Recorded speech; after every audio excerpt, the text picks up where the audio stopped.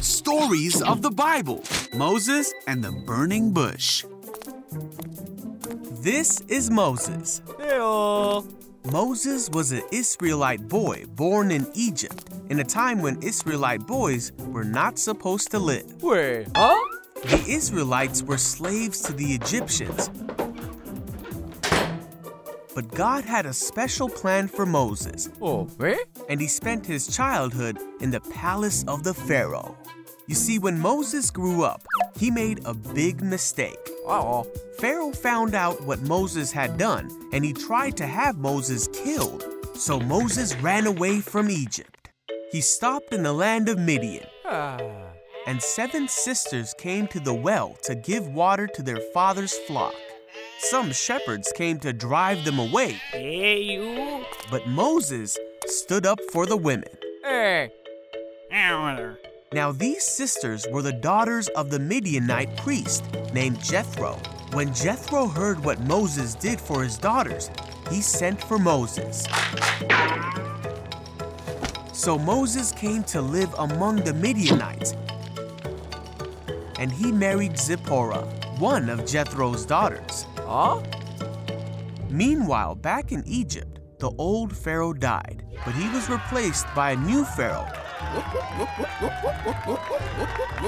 who continued to treat the Israelites poorly. Oh, man.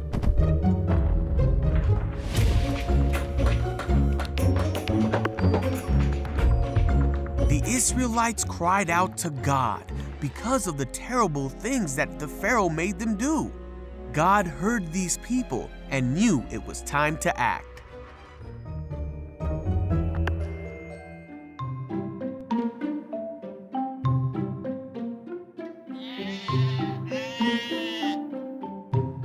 One day, Moses was tending Jethro's flock when an angel of the Lord appeared to Moses through a burning bush that would not burn up. What? Oh. Moses stopped to look at the bush, and he heard the voice of God say, "Moses, Moses." Hello? God then told Moses how sad he was because of the suffering of his people. He told Moses that he wanted to do something about it, and he wanted Moses to be the one to do it. Oh, me? But Moses did not think he was the right person to go.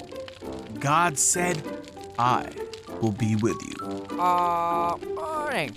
But Moses said that he wouldn't know the right thing to say to the people.